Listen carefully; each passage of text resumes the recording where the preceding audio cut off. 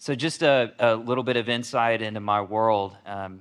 When you're Asian and you speak with a slight Southern drawl, um, it's sometimes too much for others to compute. Like it's not a category that many people have thought of, right? And it's especially true of non-Southerners because they pick up probably more easily than a lot of you. They pick up on that slight Southern drawl, and it's probably most apparent if you were to go with me to like a Chinese or Japanese restaurant or market. A couple of years ago, I was at one of my favorite Chinese places in Mobile, and at this point, I had been there multiple times. And so one of the workers who I'd seen there, and I always notice, when they're trying to figure me out. So she was sitting over, a couple tables down trying to figure me out. And so she came over to my table and she said, "Where are you from?" Now, as an aside, you need to know that if you ask this question to an ethnic minority, there's bound to be a two-level answer. This where you're from and where you're from, right? So I'm from South Korea. That's where I was born. But I was raised in Alabama. And I told her this, and she got this look of like, I knew it, and she said, "That's what I thought. You Asian, but you really white." Now, maybe not the most PC thing for her to say, right? But she didn't seem to be bothered by that. But I get what she was saying. I am this sort of cultural conundrum. I'm Asian, hair, eyes, complexion, unquestionably Asian. Like nobody would look at me and go, maybe he's mixed. No, fully Asian. But I present with clothes outside of Sunday clergy attire. I present with the clothes, speech, and maybe even other ways about me, maybe as a middle class Southern white boy from Opelika. And that sort of conundrum, in a way, is what Jesus is talking about here in Luke chapter 13. It's this way that we tend to ascribe identity to ourselves and to others based on externals. It would seem like this lady at the restaurant just had kind of two categories for me, right? Asian or white. Where do I belong? Where do I fit? And at the time of Jesus, there were two categories. There was Jewish and saved, or Gentile and doomed. And the general Jewish belief was that all of Israel, or at least nearly all of Israel, would be saved at the end of all things, that merely being a descendant of a people group was enough to solidify spiritual identity. And really, it's an issue that we see today. It's assumed spiritual identity because of where you were born, because of how you were raised, what you know. It's saying, I'm saved, I belong to Jesus simply because you were born into a Christian home or because you were raised in the church or because you know a little bit about the Bible. It's like a court judge getting pulled over by a police officer for speeding and then saying to that officer, "Don't you know who I am?" As if that's going to, as if he's above the law. But we know better than that. Jesus says something here that presses into that, and it acts, I think, as a good sort of stress test for us as to whether we are living under an assumed spiritual identity ourselves. So let's take a look at this. Luke chapter 13. He says, "Strive to enter through the narrow door, for many, I tell you, will seek to enter and will not be able.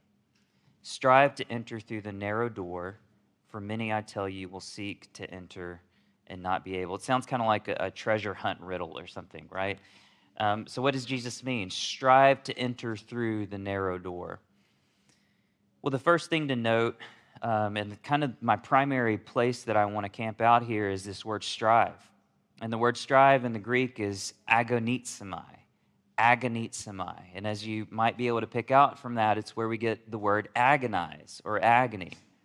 It's the same word that Paul used in his letter to the Colossians when he talked about the bodily sufferings that he faced in bringing the gospel to them. It's also the same word that he used when he was in prison and reflecting on his ministry and awaiting execution. He said, I have fought the good fight. I have agonizomai.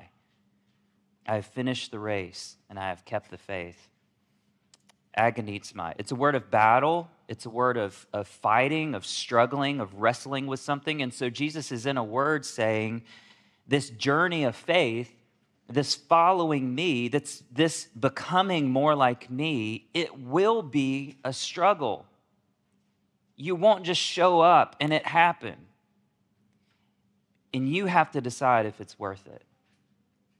No one gets the kingdom because of proximity or where they were born or what kind of parents they had or how many Bible verses that they've memorized or if you had a great experience at summer camp, or how long you've been going to church or how well you articulate and defend Orthodox Christian belief. But if we are indeed pursuing Christ, that pursuit is an agonizomai. It's a struggle, a battle. It's a battle of becoming and unbecoming. It's unbecoming the self-centered, self-serving, idolatrous, externally focused people of God, or people of the world. It's becoming the people of God. It's becoming, the loving and joy-filled and peace-bringing, kindness-extending, goodness-dwelling, self-controlled people of the kingdom of God. Strive to enter through the narrow door. Secondly, we should note here that the entry point is narrow. Strive to enter through the narrow door. There are limitations. And there is this temptation to assume that at the end of all things, many will be saved. Like the question that was posed to Jesus. And it's an understandable thought. I mean, we don't want a narrow door. We want a wide door. Bring in the masses, Lord, right? Bring in everybody. Let's save everyone. And yet Jesus pulls no punches with what he says here. Not everyone will make it through. And if you're kind of bristling at that kind of hits you the wrong way, here's what I want for you to really hear. Jesus casts a world-sized net. But not every fish will be fit for the table. Said differently, 2 Peter 3:9, the Lord is patient toward you, not wishing that any should perish, but that all should reach repentance. And this is moving a little off topic, but I do want to say it anyway, that it isn't his anger or wrath that narrows the doorway to the kingdom. It's us in our blindness and our unwillingness to say, Lord, lead me there and lead me through it. It's our tendency to put our faith in the externals, in what we know or what we've done or where we're from, and to disregard the way of Jesus, humility and self-sacrifice and self-giving and service and forgiveness and love. Now, I want you to pay attention here because Jesus makes this remark. He says, people will come from east and west and from north and south and recline at table in the kingdom of God. And behold, some are last who will be first, and some are first who will be last. And in saying this, he both corrects this errant idea that only Israel will be saved, and he actually casts a larger vision for who will. Jews and Gentiles, Israelite and non-Israelite descendants. The table of the kingdom of God will host people who these Jews in Jesus' time wouldn't have fathomed sitting there, wouldn't have fathomed sitting at the table of the kingdom. I wonder if we today don't also suffer from a lack of imagination for who will gather at the table of the kingdom. Listen to the way Eugene Peterson translates these verses here, Jesus' words here. You'll find yourselves out in the cold, strangers to grace. You'll watch Abraham, Isaac, Jacob, and all the prophets march into God's kingdom. You'll watch outsiders stream in from east, west, north, and south and sit down at the table of God's kingdom. And all the time, you'll be outside looking in, wondering what happened. This is the great reversal. The last in line put at the head of the line, and the so-called first ending up last. That line, strangers to grace, that he used there, I think is so potent. It conveys this idea that though we might talk about grace, the fact is a lot of us don't know it. We would much more easily and quickly imagine ourselves sitting at the banquet table of the kingdom than we would our enemies. And yet Jesus gives us this great reversal. He essentially says, yeah, it's a narrow door. Not many will fit through, but those who do will be among the last that you can imagine, right? That's why it's a narrow door. There's this wonderful scene in C.S. Lewis's book, The Great Divorce, in which the main character takes a trip to this space between heaven and hell, and he sees what he calls solid spirits.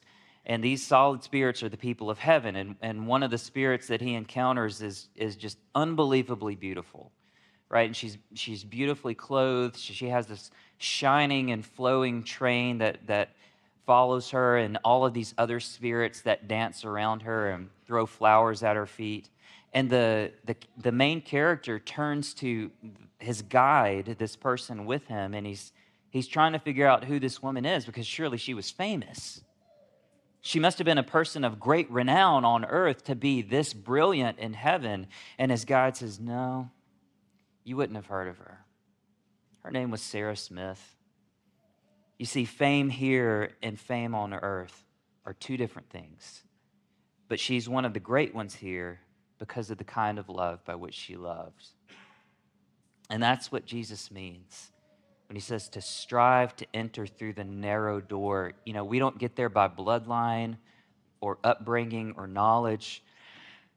We don't get there by piety or who we know. We don't get there by place or position or power or prestige. It's actually just the opposite. That's why Jesus says it's a narrow door. It's through emptying ourselves in humility and counting others as more important than ourselves. We get there by loving God in heaven and loving others on earth in the way and the example of Jesus. And that others on earth, that includes everyone. Every outsider and every enemy from east, west, north, and south. Loving them not out of religious obligation, not because the pastor told you to, but out of a deep and true recognition that the kingdom of God may be theirs also. So what does this mean for us? Well, the first thing that I want to point out is that when Jesus says strive, remember agonizomai, strive, struggle, he isn't saying that this striving is against one another. And I say that because if you're anything like me, I confess that I'm terribly quick to label others and to write them off. I'm terribly quick to strive against the very people that he commands me to love. And I so easily forget Ephesians 6, that our struggle is not against flesh and blood, but against the rulers and authorities and powers of this dark world, against the spiritual forces of evil in the heavenly realms. And so I would submit to you that our primary place of agonizomai, of struggle, begins with prayer. Are we cultivating a life of prayer? Are you teaching your children to pray? Are you talking to God about the person that you're struggling to love? Are you talking to him about your family, your marriage, your job, your own needs and wants and desires and struggles? Are you bringing him all of yourself, not the buttoned up you, right? Not the false self, but you and all of your complex brokenness and brilliance. Are you bringing that to him in prayer?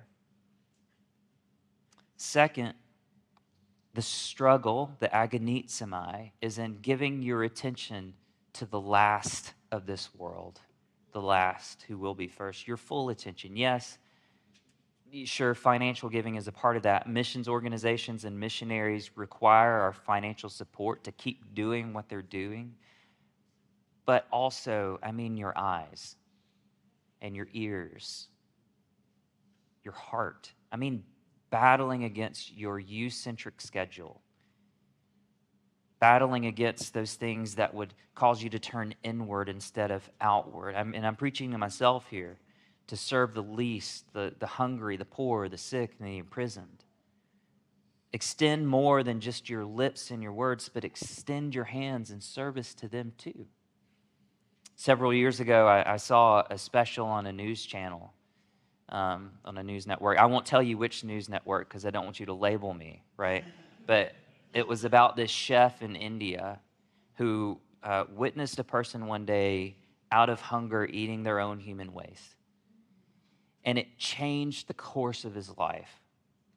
And he left his career as a chef, but he still cooked food. But instead, he began cooking large batches of food early in the morning, and he'd load them up in his car and then literally drive around town to serve a warm meal to the homeless, to the mentally ill and destitute, to the elderly, those people that were left uncared for by society. And not only that, but he would embrace them. He began each encounter with a hug. In a culture in which these people were considered unclean, unfit to touch, he touched them. He not only would embrace them, he bathed them, and he would shave them and cut their hair. He dignified their presence in this world. Everybody, he said, has got 5.5 liters of blood. I'm just a human being. What if the kingdom of God is so far beyond externals that just through that narrow door on the other side, what if we see in one another isn't primarily Asian or white? It isn't race or occupation or politics or socioeconomic status. It isn't even personal history, how somebody may have wronged you, an enemy. What if we see in one another, unencumbered, unhindered, what if we see is the overwhelming presence and imprint of God when we look at each other? That's what theologians call the Imago Dei. It's the very image of God. And Jesus is telling you, and he's telling me, agonizomai, to struggle and strive for that. That it isn't about who's in and who's out, who's saved, who isn't, but it's about what the writer of Hebrews called a kingdom that cannot be shaken. It cannot be divided by the labels or expectations and assumptions of this world. And it's about the people of God, the church, becoming so united with Christ that to move out into this world is to bring the kingdom here, heaven to earth. And so I'll end with Jesus' words from the Gospel of John, chapter 10. He said this twice. Truly, truly, I say to you, I am the door. So may we hear and see and take down into the core of our being this truth that our greatest work in this life is to strive and struggle and battle our way to that door, to Jesus. Learning from him, loving like him, serving like him, becoming like him. And may we not stumble over the externals of the wide way and pursue the heart of the narrow way. May the kingdom we find in and through him make its way more and more into the world through your life and through mine. In the name of the Father, and the Son, and the Holy Spirit. Amen.